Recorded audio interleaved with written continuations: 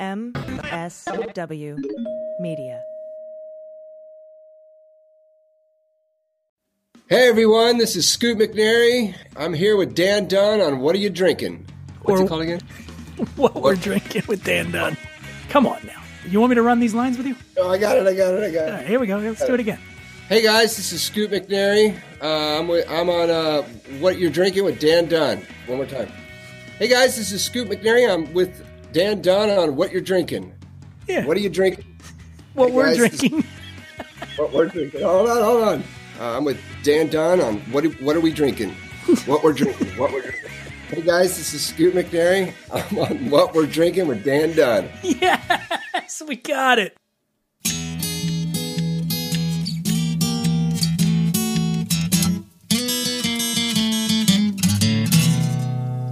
Well, pour yourself a glass, sit for a spill. It's time to have some fun. Let's do a little thinking, some picking and a drinking. But this is what we're drinking with Dan Dunn.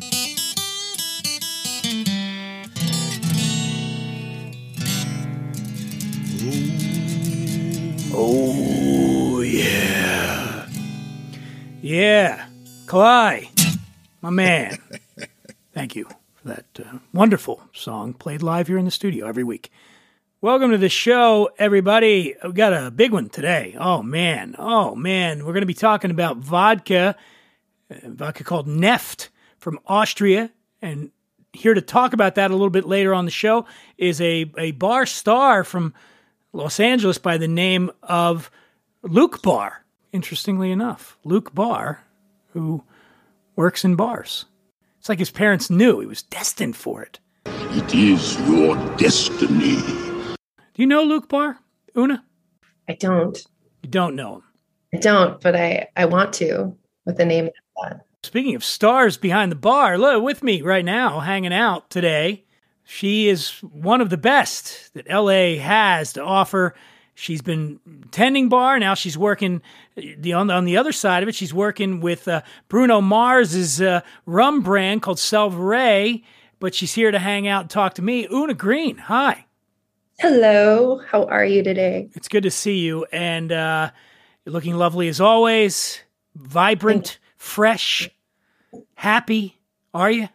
Absolutely. I mean, maybe the martinis last night helped a little bit with the glow today, you know? You hang out here a little bit longer. I'll bring you down.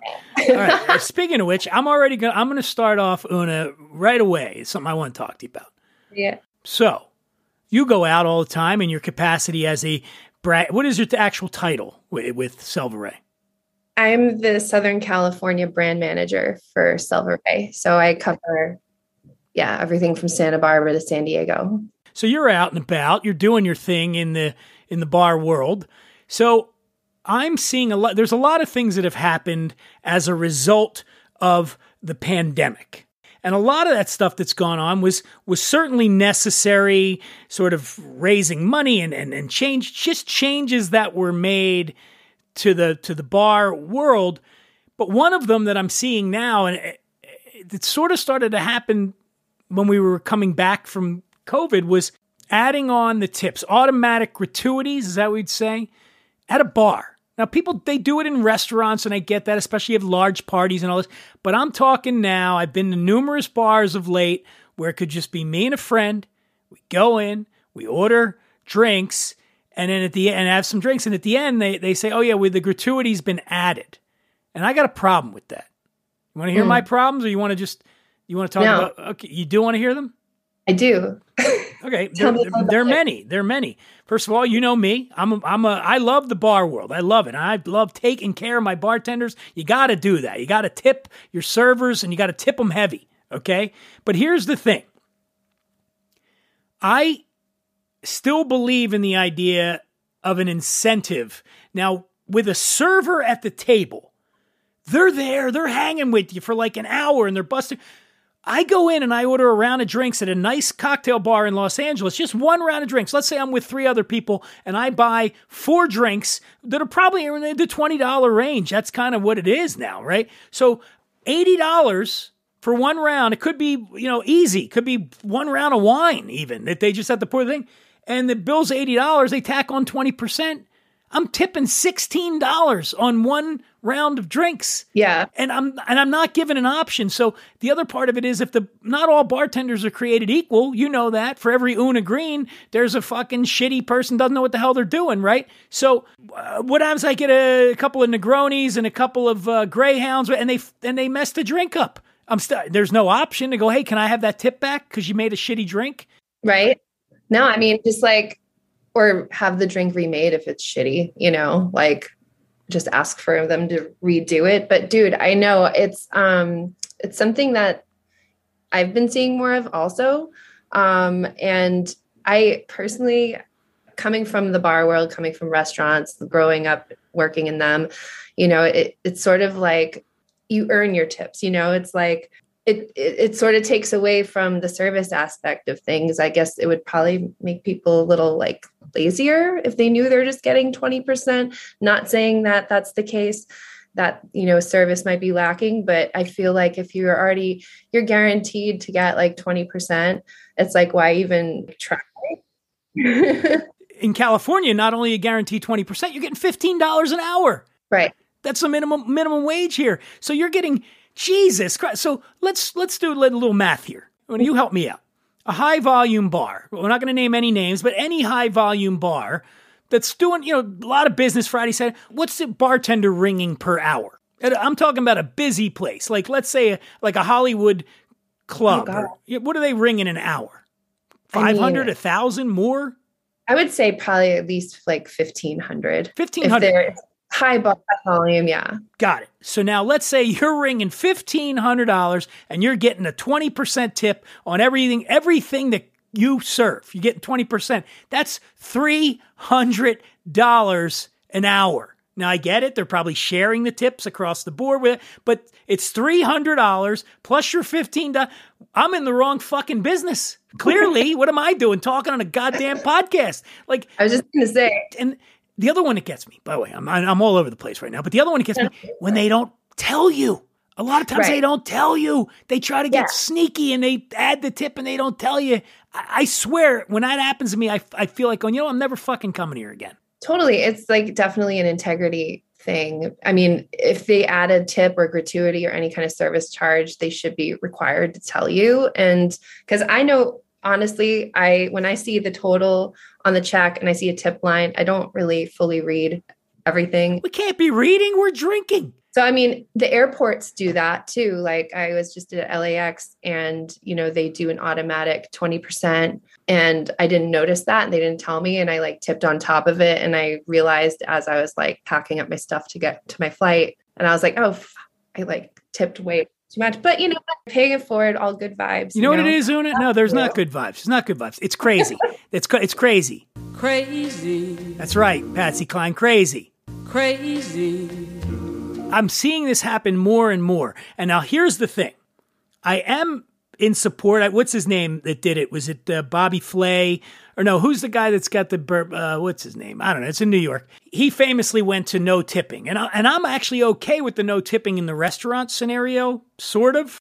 But the bar, it just can't be that way. It just can't, because especially when you're charging exorbitant prices, which pretty much everybody is now. You're not going to a decent craft cocktail bar restaurant in Los Angeles and paying anything less than $15 a drink. You're just not, right? And more and more, it's creeping up towards 20. And I just am not going to buy, well, I guess I am because I'm doing it, but I just don't think it's fair that I bought one round of drinks. You have determined for me that I have to give your fucking bartender, I don't mean fucking bartender. Sorry. No. I'm way too, hold on. Let me, hold aggressive. Fighting words. You know what? Here's what happens. You know why I get so upset about this? You know why? I am the one who knocks. Yeah, see, that's for me. That's Angry Dan. You get me on this? Do you get me? Am I being an asshole? Like, it's just, why am I tipping $15 on one round of drinks? Yeah. I mean, because there's also this point too, like when I was bartending and we didn't have this sort of thing. And I'd make like 4 drinks and usually like, people tip $2 a drink if you're lucky, it's sort of like, or you pour a beer and you get like $1 for pouring a beer, So it's just sort of, Una, how long would it take you if I walk into your bar, I order 2 vodka sodas and 2 Negronis? What's that going to take you? Probably 3 minutes tops?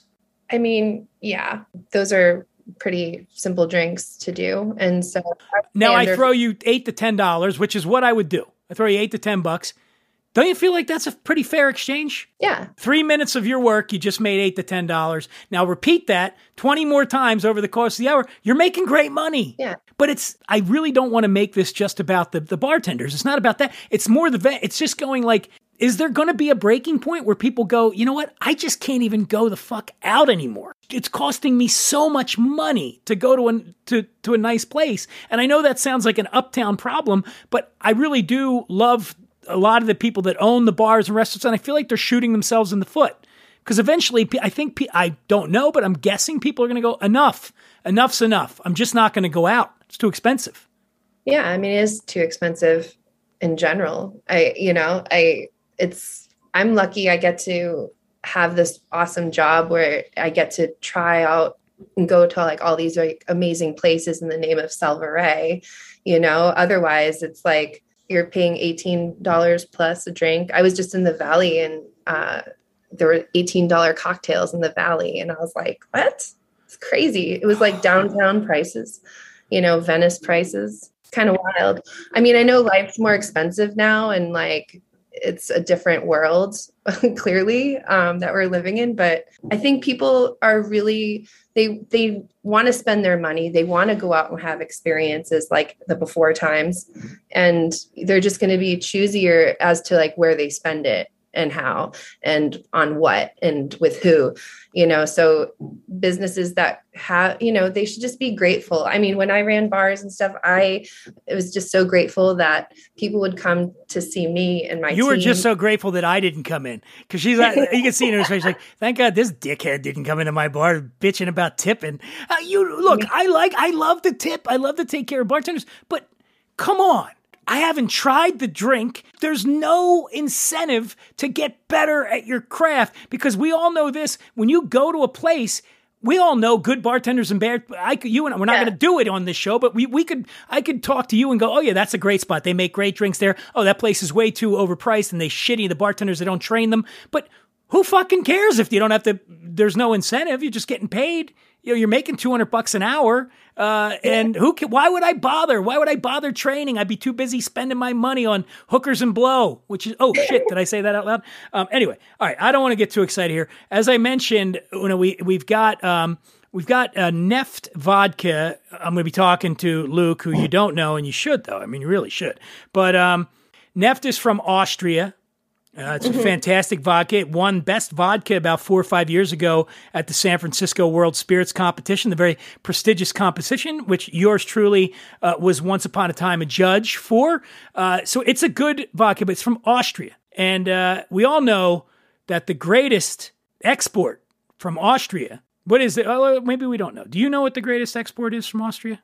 Yeah, is it the Von Trapp family singers? Well, that's possibly. Yeah, it could be that. Anything else? Arnold Schwarzenegger. There you go. And by the way, I did not coach Una to say that. She did. It's got to be Schwarzenegger, right? I mean, come on. I mean, I think of the Von Trapp family singers first, though. The Sound of Music. What's your favorite song from there? The Goat Herder song? I love that one. Which song?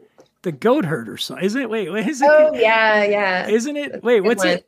What's your favorite? Like, all of it really is amazing, Oh, God.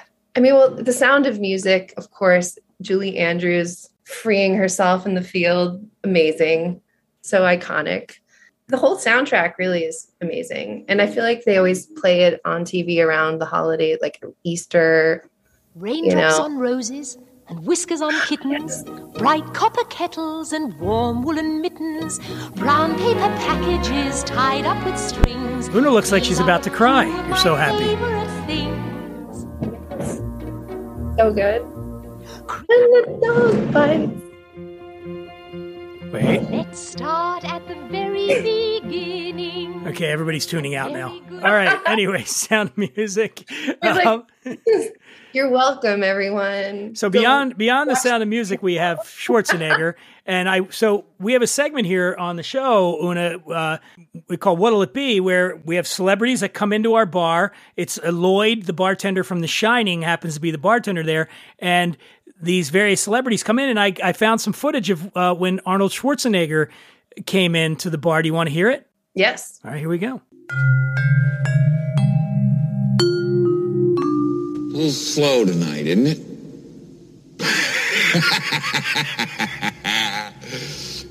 Yes, it is, Mr. Torrance. What'll it be? Mr. Schwarzenegger, lovely to see you again. Who the fuck are you? Why, I'm Lloyd, the bartender. What can I get you? Could I speak to the drug dealer of the house, please? Well, we don't serve drugs here, sir. What are you, my father? How about I fix you a nice cocktail instead? How have you been, Mr. Schwarzenegger? My nipples are very sensitive. Oh, well, that sounds uncomfortable. Any idea what's causing the irritation? It's not a tumor. It's not a tumor at all. I should hope not. Here's a drink, sir. Well, that hit the spot. Glad you enjoyed it, Mr. S. I've got a little extra here in the tin. Here you go.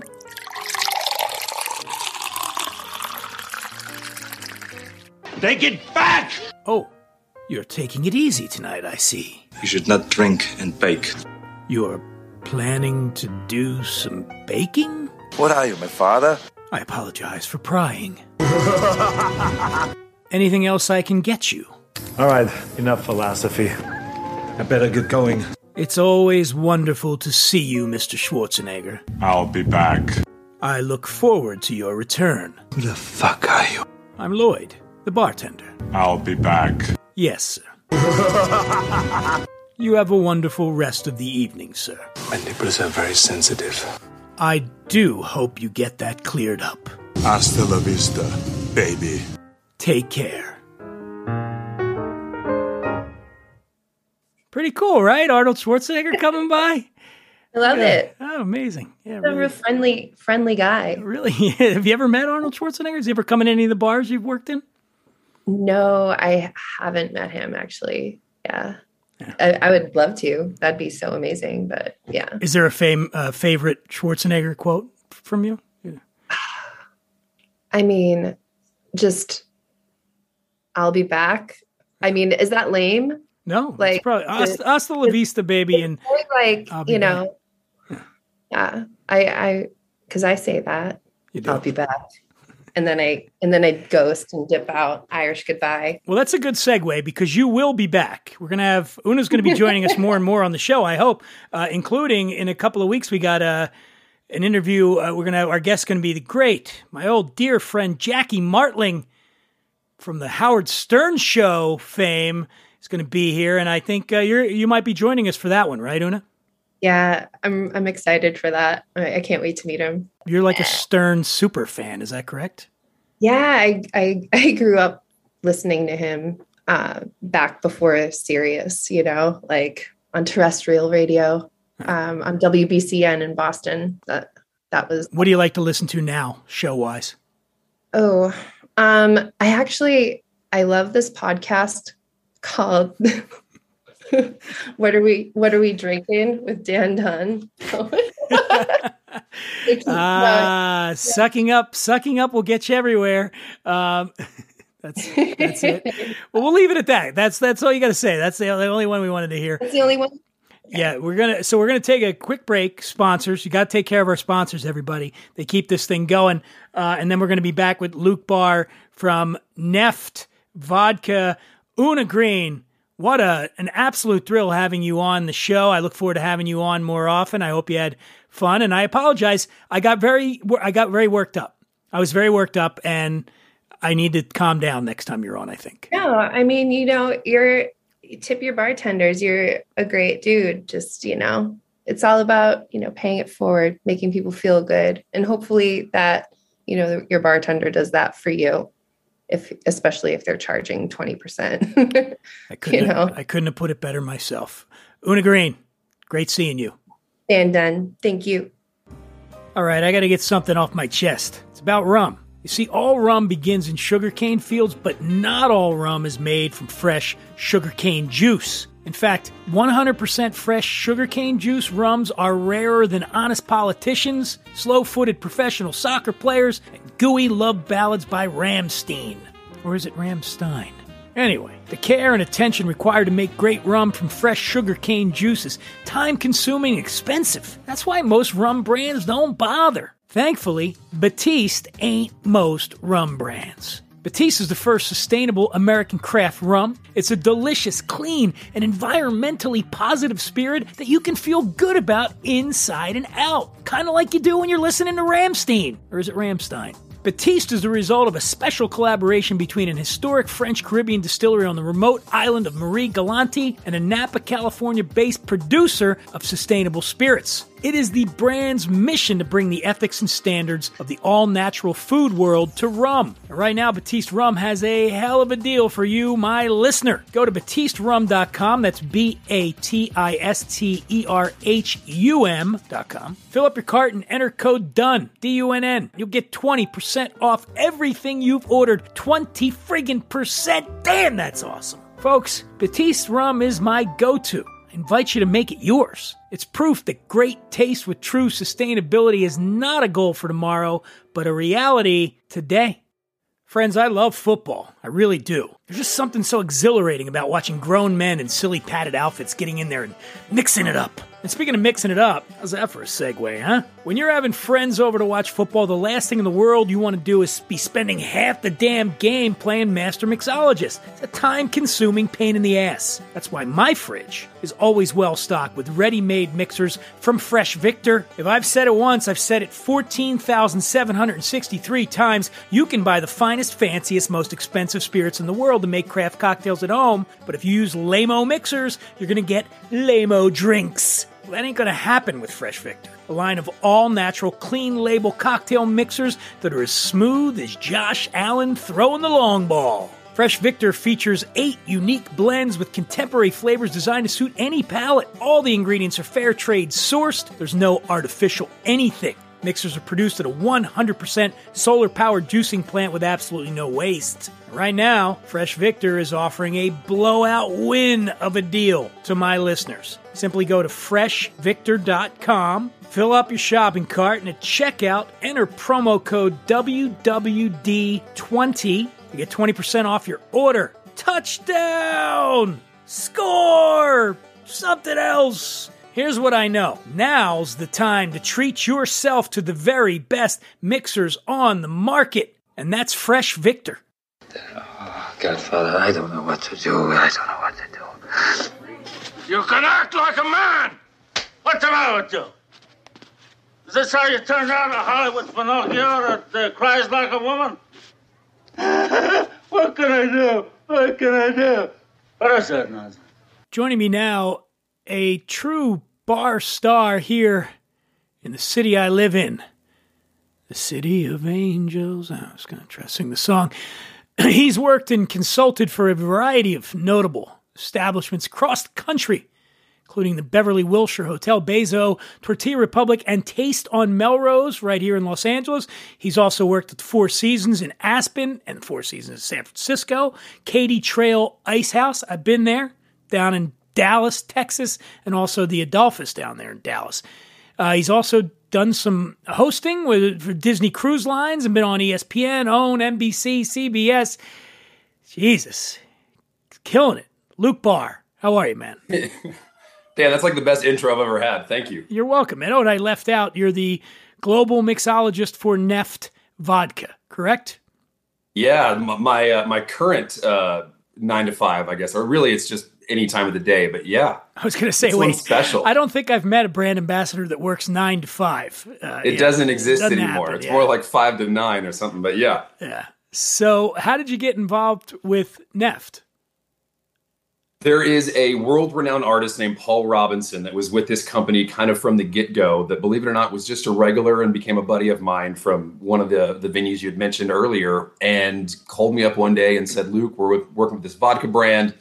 would love for you to come in. We want to talk to you about being a mixologist. And I kind of giggled and I said, look, I don't mean any offense by this, but it's vodka. You don't need a mixologist, and just hire anyone to flavor it like you want to flavor it. Yeah. And then, of course, they asked me if I would take the meeting, and I was like, I love free lunch. I'm going to come hang out with you guys. So went, had lunch, and we tasted the product after lunch, and I had to eat my words right there. The product was just different. And ever since then, it was pretty much a reversal. I was begging them to let me be a part of the company in more ways than I was. Let's go to that point there. When you say it's just different, explain that to somebody who held the attitude that you had. Great question. And I'll put it as in the most layman's terms that I can. The way that you make and distill a product, there is a variety in many different ways to do that. But the ingredients you put into the product always upgrades the final piece. Tilapia versus Chilean sea bass, they're non-comparable. You know, your chopped steak versus a Wagyu, you know, from Ruth Chris, they're non-comparable, but they're both technically the same thing. So when it comes to why our alcohol is different, we use the top ingredients, all ancient, non-GMO, old world rye from very close regions in Europe. We only use a 50-year artisanal Austrian spring water. And the way we distill our product, which is only 2 to 3 times per consistency, as opposed to 7, 9, or 12, we use a copper pot distillation, and we only rest in column stills. So really what that means for anyone out there is we're made closer to Scotch and cognac without barrel aging after. Yeah, and as Luke just said, I mean, most vodkas are going to be column still, and they distill the shit out of it so that it doesn't taste like anything.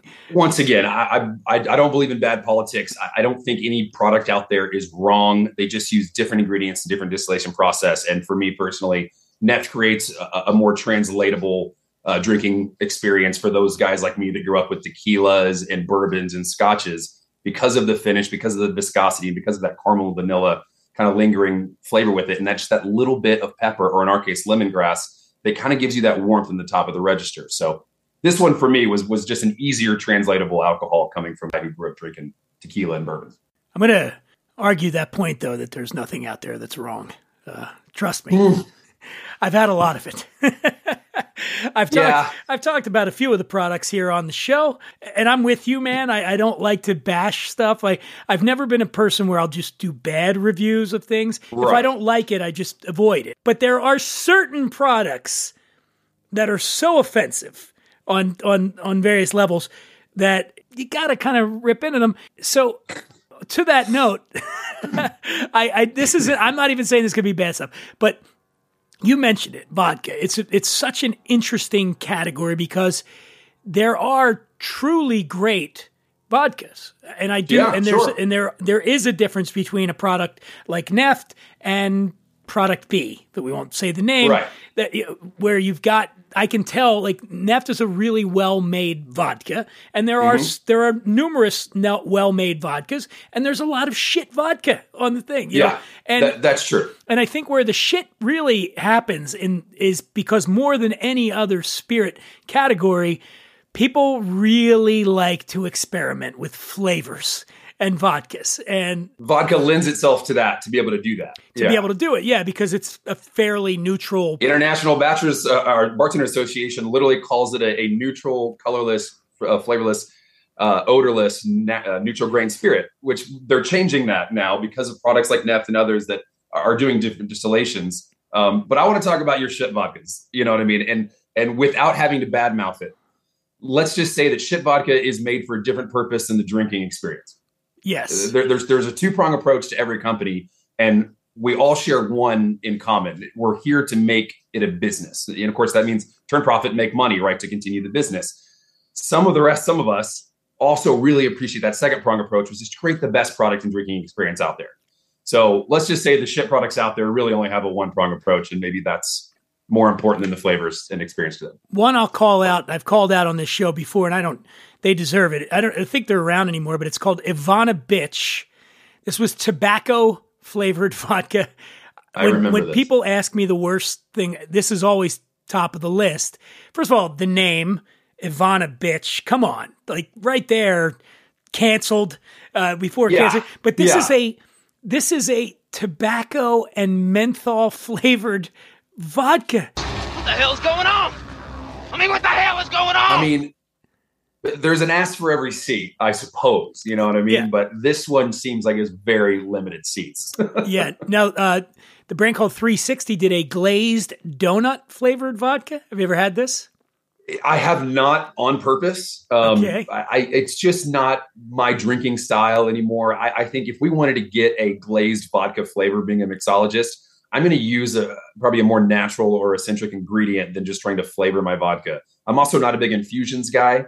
Yeah. If you want a cucumber flavored infused vodka, just put cucumber in your shaker tin, muddle it or shake it, and you'll get that flavor. And you don't have to waste all the vodka because now it's cucumber vodka forever. So once again, not my approach. I don't think there's anything wrong with it. I just don't think it's the best way to truly get the flavor in a cocktail if that's what you're going for. Well, it might be the easiest way. You do what my grandmom used to do. You get up in the morning, you get your donuts, and you have your glass of vodka, and you keep them separate. But you don't have there's no infusion going. You take a bite of the donut, sip of the vodka. There you go. Van Gogh did a excuse me. Van Gogh did a PB&J flavored vodka, which I have tried, and I don't know. There was also a dill pickled flavored. Woody, I would like to get your opinion on this, because they're putting a lot of pickle in everything now. I'm seeing it in beers picklebacks were a thing in the South, and I'm not going to act like I know how it began, but there was a myth and a legend that, of course, pickle juice keeps you hydrated. So if you have the pickleback shot we drank it with Jameson, or a lot of people just do it with chilled vodka. But two separate things. You shoot it, then you have the pickleback. Apparently, it's supposed to keep you hydrated through the hot days in Texas. We also put ice when you're halfway through your beer. You fill it up with ice, and it melts. You feel like you're getting hydrated. Okay. I don't know if there's any scientific evidence to back any part of that up, but I always like the idea that someone decided that it was enough to talk about it, where now guys like me believe it to some degree. But I don't know if it's just because I don't think it's pickle. I think dill is actually the better flavor profile than mixed with a lot of vodkas out there or alcohols, because it blends well with rye. Is Neff doing any of this stuff? Flavors getting no, crazy? we do vodka flavored vodka. That's it. Like, I'm just saying, like, there's another company out there called Odka, so you should probably expect it from a company called Odka. But they've got fresh cut grass flavored vodka. What am I doing here? And then the other one they have, though, electricity flavored vodka. Now, first off, you can't drink electricity. That's good. Sorry.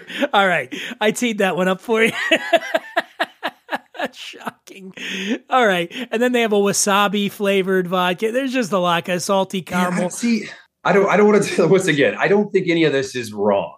It's just different. And it's not my style or my approach, especially when I create cocktails. I try to do the most farm to table, more natural approach that I can, because I think that's where we get the best flavor profiles. I've never once had a banana flavored anything that tasted like banana, like unless it was a banana, a pie. Like there's no candy that's flavored banana that tastes like banana. They have to use chemicals and artificial things to recreate the flavor. So for me, anytime we're using, and it's oils, really, I should say, not chemicals, oils to use flavored vodkas, I just think we're losing any essence of the drinking experience. One of the really cool aspects of Neft is the packaging. Let's talk a little bit about that. Yeah. You hear me, anybody who listens to this show regularly knows I'm a huge proponent of having cool looking vessels behind Absolutely. your bar. And Neft is certainly qualifies. Talk a little bit about the packaging. Great. So I want to start off by saying it's not a gimmick. We did not create this just to be the eye-catching thing on the shelf, even though we do get that result a lot of the times. Katya, I just want to say this because we love this woman, female founded and owned. Katya, who started the company, created this product because it's a lot lower carbon footprint and more recyclable than glass out there. And that's something that we're facing right now, is not just proper glass, but recyclable glass. And we're also in a version of a metal shortages for certain things like, I believe, aluminum. So we have a proprietary blend of aluminum and tin. There is a vinyl inlay on there to protect the product inside. That is, like I said, about 80% lower carbon footprint, more recyclable. So we can ship almost 2 cases of liters around the globe for what you could usually ship 1 case of 750 glass. The reason I love this is because we're not confined to shape. Much like glass, you can blow glass to many different shapes or whatnot. with this material that we have, our proprietary blend, we're going to see bottles in this shape. We're going to see packaging starting to come out with whiskeys, bourbons, tequilas with this material, just in different shapes, I would assume, because it's actually better for the product also. A lot like boxed wine, where we really it's not attractive, and we think it's cheaper, or screw tops. It's actually better for how we drink that product. We don't let wine sit for 5-10 years like we used to, and then open it as a vintage. We drink it within weeks of it being put on a shelf. Yeah. So the screw top, we realize, and the aeration of that in the boxed wine is actually better for the product inside in the way we're consuming today. And I think we're going to start seeing that shift and movement with this kind of material. So that's one unique aspect of the packaging. The other thing is there's zero breakage for all the on-premise accounts out there. It might dent, might move its shape, but you're not going to crack. It's not going to leak. It's an unbreakable product to a degree. I promise you, we've tested it past this, but your normal droppage, any kind of breakage shipping, we have zero breakage. So that's great for us in product loss. Is that a big deal? I mean, I got to imagine there's been times where they've got whole cases get destroyed. And it happens every day. Now, I don't want to say it's a massive issue, but any breakage is money lost. And usually that has to come from the distributor or the owner of the product itself, because no matter how your contract is set up, depending on what state or country, it's all different. So someone's losing money. So that's bad each time. And it's not just losing the liquid and the product inside. You just lost the cost of that bottle, the cost of that case, the packaging that it's in, and everything has to be sent back and start the whole process over again.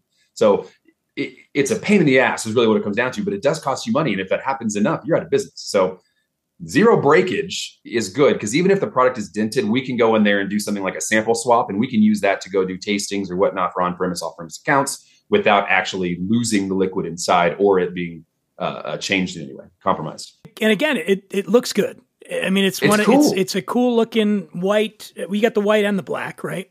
Mm-hmm. White, black. We also have a Pride barrel. Pride barrel. I've seen that. I got to get one of those. That's a really good looking one as well. And we'll get you one, Dan. Don't worry about that. I appreciate that. And it got me thinking about like the Blanton's barrel. You know that not in the barrel. Tops are all different. The Blanton, where you got that. It looks like a grenade and a perfume bottle, which is cool. Probably the coolest packaging I've ever seen in person was a Louis XIII Black Pearl cognac bottle, which Baccarat Crystal, not something I anticipate having behind my bar anytime soon, because probably about $75,000 to get one of those. But empty, those things go for $1,000 just as a decanter or more. They're nuts. Was Dan Aykroyd's thing? Was that kind of the first Crystal Head? Was that kind of the first unusual vodka packaging? I know there was one called Bong. Do you remember this? Bong vodka, which was shaped like, but Crystal Head kind of seemed like one of the first ones.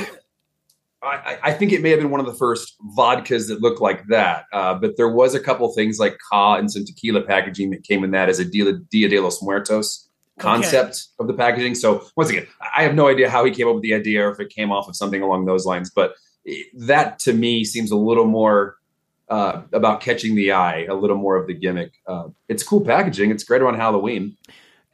I've noticed other brands are picking up on what you're doing with the metal or the aluminum, I guess, because there's a couple of whiskey brands out there now. I mean, where does Neft fit?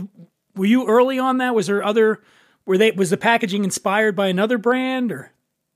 Believe it or not, no. The packaging actually was inspired. Katya got this somewhat of the idea from vintage olive oil packaging. The top that we have, and we're actually going through a process of changing that to make it a little more bartender and user friendly. But we'll save that for another conversation because I don't think we're locked in yet. But yeah, it was a great way. It was also resealable.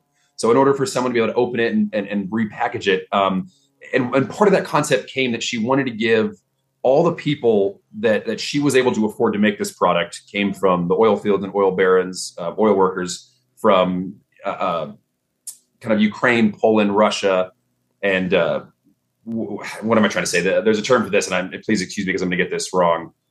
Cyrillic comes from a Slavic language, and kind of like that whole people were always worked the world and the earth in that area. And she and her family were able to make some money by being in the oil business. So Neft actually means fuel or oil in Slavic. And so she wanted to pay homage. That's why we have the packaging in that shape. It looks like an oil barrel, but also the resealable and the unbreakable part was so that people that worked in the fields all day could take it with them. They could have it with them. And at the end of the day, our proprietary blender packaging actually does keep the product cool for about 6 to 8 hours after you refrigerate it. So they could have somewhat of a cool drink at the end of a long, hard day working in the field. Do you recommend refrigerating it? No, personally, I don't. Once again, there's no wrong way to drink it. It's a Reese's. But I think like all the best scotches, tequilas, bourbons, cognacs in the world, we drink them at room temperature. We can have them on a single rock and drink it on the rocks, or they're a great foundation for a spirit-forward cocktail. So I think Neff lends itself more to that way. I don't know why tradition tells us to put it in the freezer. I'm not sure where that started, maybe in the 80s or 90s when we were using, let's just say, less impressive ingredients in the distillation process. And as we know, to chill something down just mutilates any flavor profiles or aromatics, which is how we taste. So for some reason, we used to put it in the freezer. We'd take it out and shake it with ice because it wasn't cold enough. Then we put it in the smallest glass possible, shoot it back as fast as you can, and follow it up with something like fish eggs and go, that's good vodka. And I think Katya wanted to change that. Remember Pop-Off vodka? That stuff? Yeah, it still exists, I'm pretty sure. Freeze that. Oh, yeah. Well, it's funny. Many years ago, I did when you were talking about the bottle being sturdy, I was in a convenience store, and they had it, and it said, Pop-Off is like the cheapest vodka you can get. And it said, now unbreakable bottle.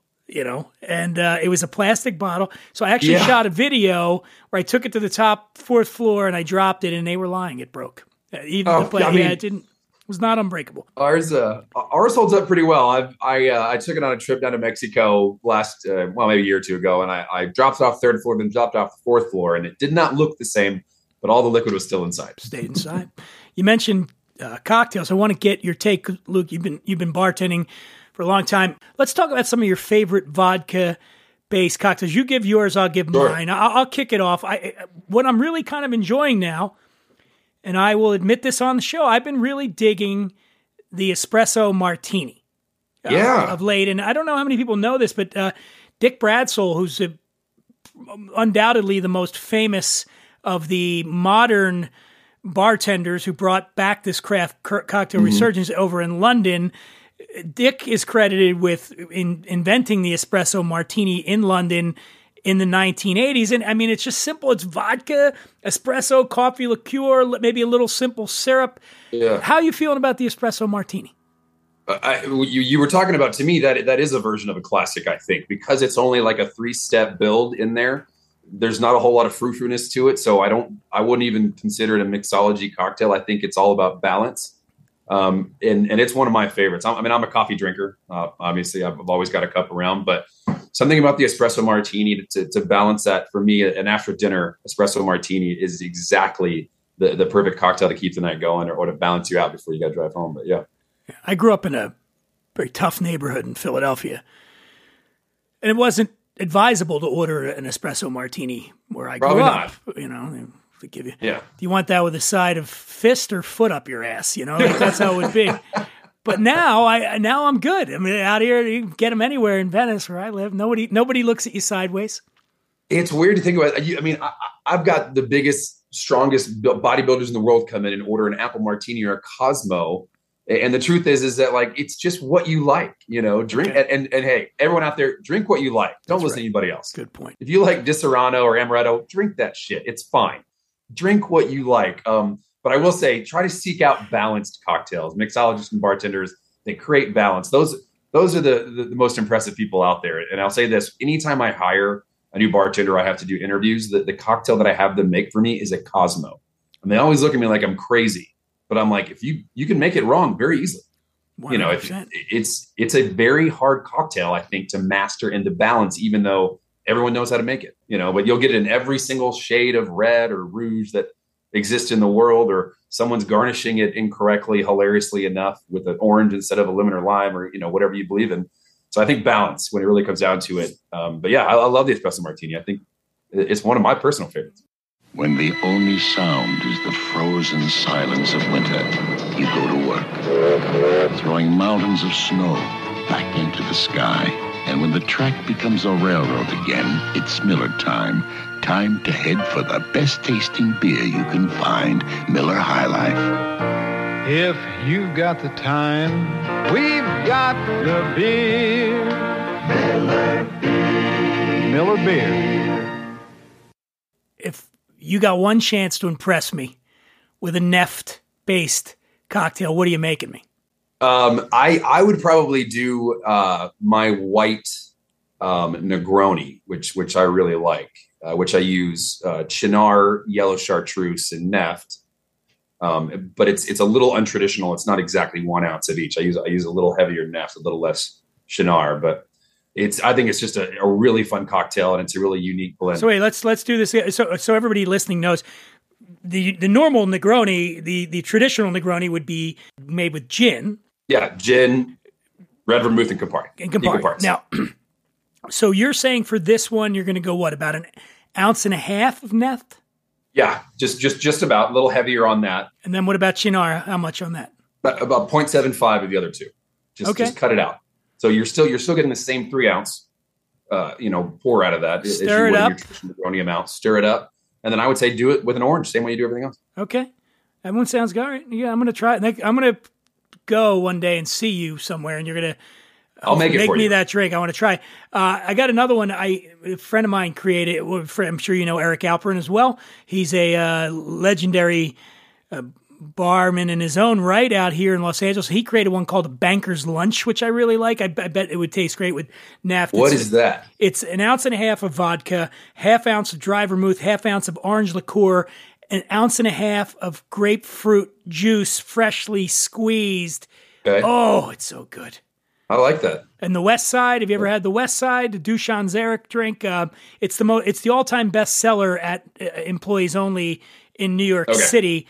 It's just a vodka twist on a South Side. Lemon flavor vodka, lemon juice, simple syrup, mint leaves. All of this, I think, would probably taste delicious with Neft, right? Once again, yes, because we're a rye spirit that is distilled in copper pot distillations, we have a lot more of that vanilla and caramel flavor profile that blends itself in barrel-aged tequilas, bourbons, and let's call it the lower end, less peaty, mossy scotches. Okay. So that a lot of that stuff is translatable, but also the viscosity of our product really helps, because when we talk about drinking, we don't really say it tastes like this. We normally describe an experience. Oh, it burns, or made my hair stand up, or got tingles on the back of my neck.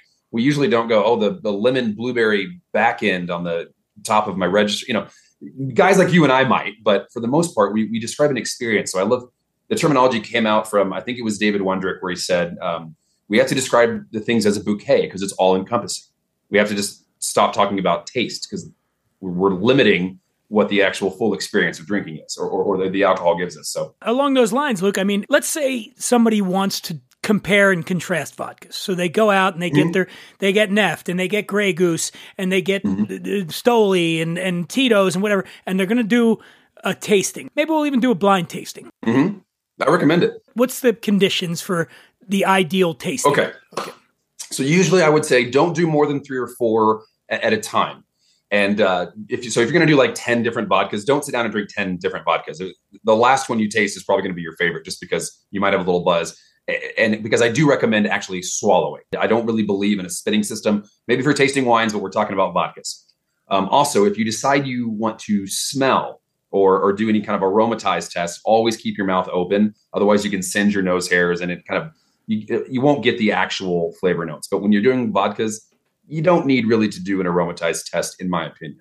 Not that Neft is bad by any means, but I don't think it is going to tell you enough, like things like a sherry cask bourbon or something would, because there's just so many more varietals in there. And then I recommend doing a 3-part taste of each one alone. So if you're going to do A, B, and C, do 3 tastes of A, let settle, middle notes, have a little water, 3 tastes of B, settle, 3 tastes of C. And then if you had a 4th one, do D. And then if you had more than that, wait, do the rest of them later, a different day. Then put your top choices back together, do the same thing. All right. But I really recommend doing a 3-part tasting of each one. It just takes time for our body to assimilate to flavor profiles. It's like brushing your teeth and having your morning coffee. It's not so great, but after drinking that coffee, that rich, bold coffee flavor will power that mint and toothpaste flavor. So just make sure that you give yourself time to assimilate to the flavor profile in 3 sips. When you bring somebody on to work with Neft, is it important to you that they could be able to pick it out? If you were to line up 3 vodkas, one of them being Neft, that would be a good way to weed out. To work with me, yes, they need to be able to pick it out. So if you put up 3, if I came in and you put up 3 vodkas, one of them was Neft, and you said, "Tell me which one's Neft," and I tried all 3 and I couldn't do it. You don't get the job, huh? I would probably just say, tell me which one's your favorite. So I've done blind taste tests, and usually I'll do 3 different vodkas, no more than that. But I will let them choose. Pick 2 other ones, whatever you want. We'll leave names out of it. Just whatever you think is some of your best sellers or best vodkas, and let's do a blind taste test. I've done this over 100 times easily. Neft has a 100% win rate. Okay, and I'm not blowing smoke. I've never once had anyone pick any other vodka.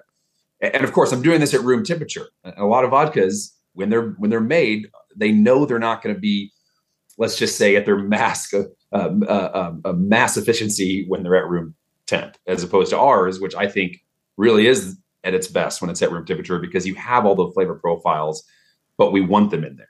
We want you to get that rye, that beautiful little bit of pepper, not the burn, but that warmth. We want you to pick up on the lemongrass, the vanilla, the caramel, the velvety texture to it, and that smoothness that sits with you. Kind of has legs like tannins in red wines and things of that nature, which all that dissipates a little bit when you chill it, shake it, or mix it with anything else. What does it go for? What's retail on Neft? So the 750s, your fifth out there, runs somewhere around 27 to 31, depending on where you are.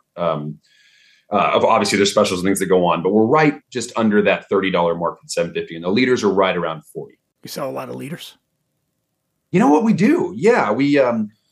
I do believe we've pushed the 750s more in the United States market just because on premise that's a pretty usual number that off premise accounts like to order, because it's easier for them to compare this bottle versus that bottle. It's the same amount of liquid. For some reason, the buyer, it's just easier for them to understand. But on premise, people love the liters, obviously. A little more bang for the buck. Your case break helps out when you're selling on premise, and you get to save a few dollars per, Sure. So, yeah, but the liters are great for on premise accounts. Okay. So affordable, delicious. Did we cover where's Neft exactly from, though? Austria. So everything's made in Austria in the Rhaetian Alps. We actually are in the process of talking about looking at a couple different distillation locations, but all the ingredients, water, everything that we sourced would still be done there and then transferred for possible distillation. Don't quote me on any of that yet, but we're kind of looking at that to possibly even bring it to the United States for distillation here, but would still be the exact same ingredients and water going into it. And but everything's done in Austria. We have a headquarters here in El Segundo, California, not too far off from LAX, and down by the beach, which is nice. That's where we work most of the time. I left my wallet in El Segundo. Man, I've lost a lot of stuff in El Segundo. You don't know the song? It's wait, what? That's a real song? Tribe Called Quest. I left my wallet. I lost my wallet or left my now wallet in El Segundo. Yes, that's a song. Making the music. Well, listen, Luke Barr, man knows his stuff. I feel like anybody out there that likes vodka, save this episode. Even if you don't. Do you think I say vodka funny? My friends. No, I can pick up a little. Since you said Philly, I can pick up a little accent. Vodka? Do I say it weird? No. I'm from Texas, so I don't really have a strong Texas accent until I'm either talking to someone from back home or I've drank enough. Yeah. And all of a sudden the y'all start flowing and widget digits, and I talk about trucks. I don't know, but yeah, it all comes back out eventually. You're from Dallas area, right? Yeah, I didn't even bring up the Cowboys. I didn't even bring up the Cowboys Eagles thing, but next time, is that still a thing now? Oh, we hate the Cowboys. Let me say this. First of all, one of the joys of getting older and being a fan is you don't give a shit anymore. Like I remember when I was a kid, I hate Dallas, and I'm like, I actually don't. I like watching good football. I mean, if it's a good game and Dallas is involved in it, I'm cool with it. But it's fine. But they are still our from a Philadelphia Eagles fan. There is no greater evil in the NFL than the Dallas Cowboys. But we hear this from the Giants. We hear it from Washington. Yeah. Like where everyone hates Dallas. Well, some of it's got to be jealousy. I don't know if you're aware of this, but we had a good run for a while. Well, and not only that, the Cowboys are the single most valuable sports franchise in the world. Yeah. I just looked this up the other day. $8 billion they're valued at, the Cowboys. And I was watching Seahawks Denver the first week back. Russell's going back to play his own team, and they show the stands packed with their lime green jerseys, and then as they're panning through there's 5 or 6 guys, giant Cowboys stars and hats at a game the Cowboys aren't even in. Just like you can see them anywhere. Oh, yeah. Cowboys fan. No, hey, I've been down there. I've gone to that stadium a couple of times for Eagles-Cowboys games down in Jerry World, but it's fun. But we'll see. Maybe we'll get a little friendly wager going here, something on how the Eagles versus Cowboys. But Luke, where do people find you on social media? I just launched a new social media one for Neft. It's at Neft Bar with 2 R's, my last name, BARR, hilariously enough. I did not change it and spell it wrong. I get that asked that all the time. Neft Bar, best way to find me, cocktail videos and any other information you guys need to find on there. I will respond to you guys. So as the kids say, drop into the DMs or slide in or whatever it is. There you go. Yeah, man, I'm older than I look, you guys, I promise. Yeah. I look as old. I'm as old as I look. Yeah. So Luke Barr, it was a real pleasure talking to you, man. And thank you for all the info. And I'm going to go slug some Neft now. I love it, man. Hey, we got to get a podcast together. We'll call it Bar Done. It'll be great. I love it. Cheers, brother. Cheers, thank brother. You. That's going to do it for this episode of the podcast. It's over, Johnny. It's over. Nothing is over. No, it really is. It really is over. I swear. 193rd episode. Can you believe that? Wow. Damn. Guess we're going to have to do something fun for our 200th. It's going to be right around the holidays, I guess, too. So we're going to party down for episode 200. I don't know what we're going to do. If anybody's got any suggestions, hit me up at The Imbiber, Twitter and Instagram. I'm happy to hear it. You can email me, dan@whatwe'redrinking.com. Hit me up. I'll hit you right back. Not physically. A reply is what I mean. I want to thank Luke Barr, Neft Vodka, for joining me. It was great. Really learned a lot talking to Luke.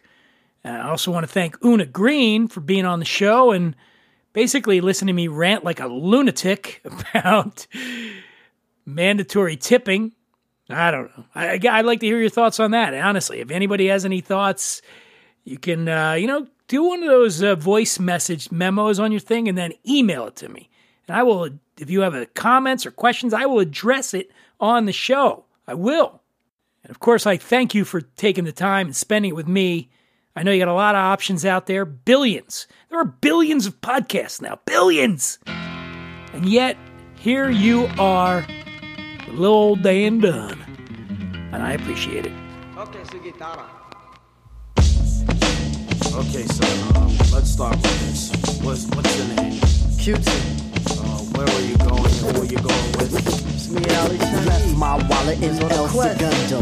Left my wallet in El Segundo. Left my wallet in El Segundo.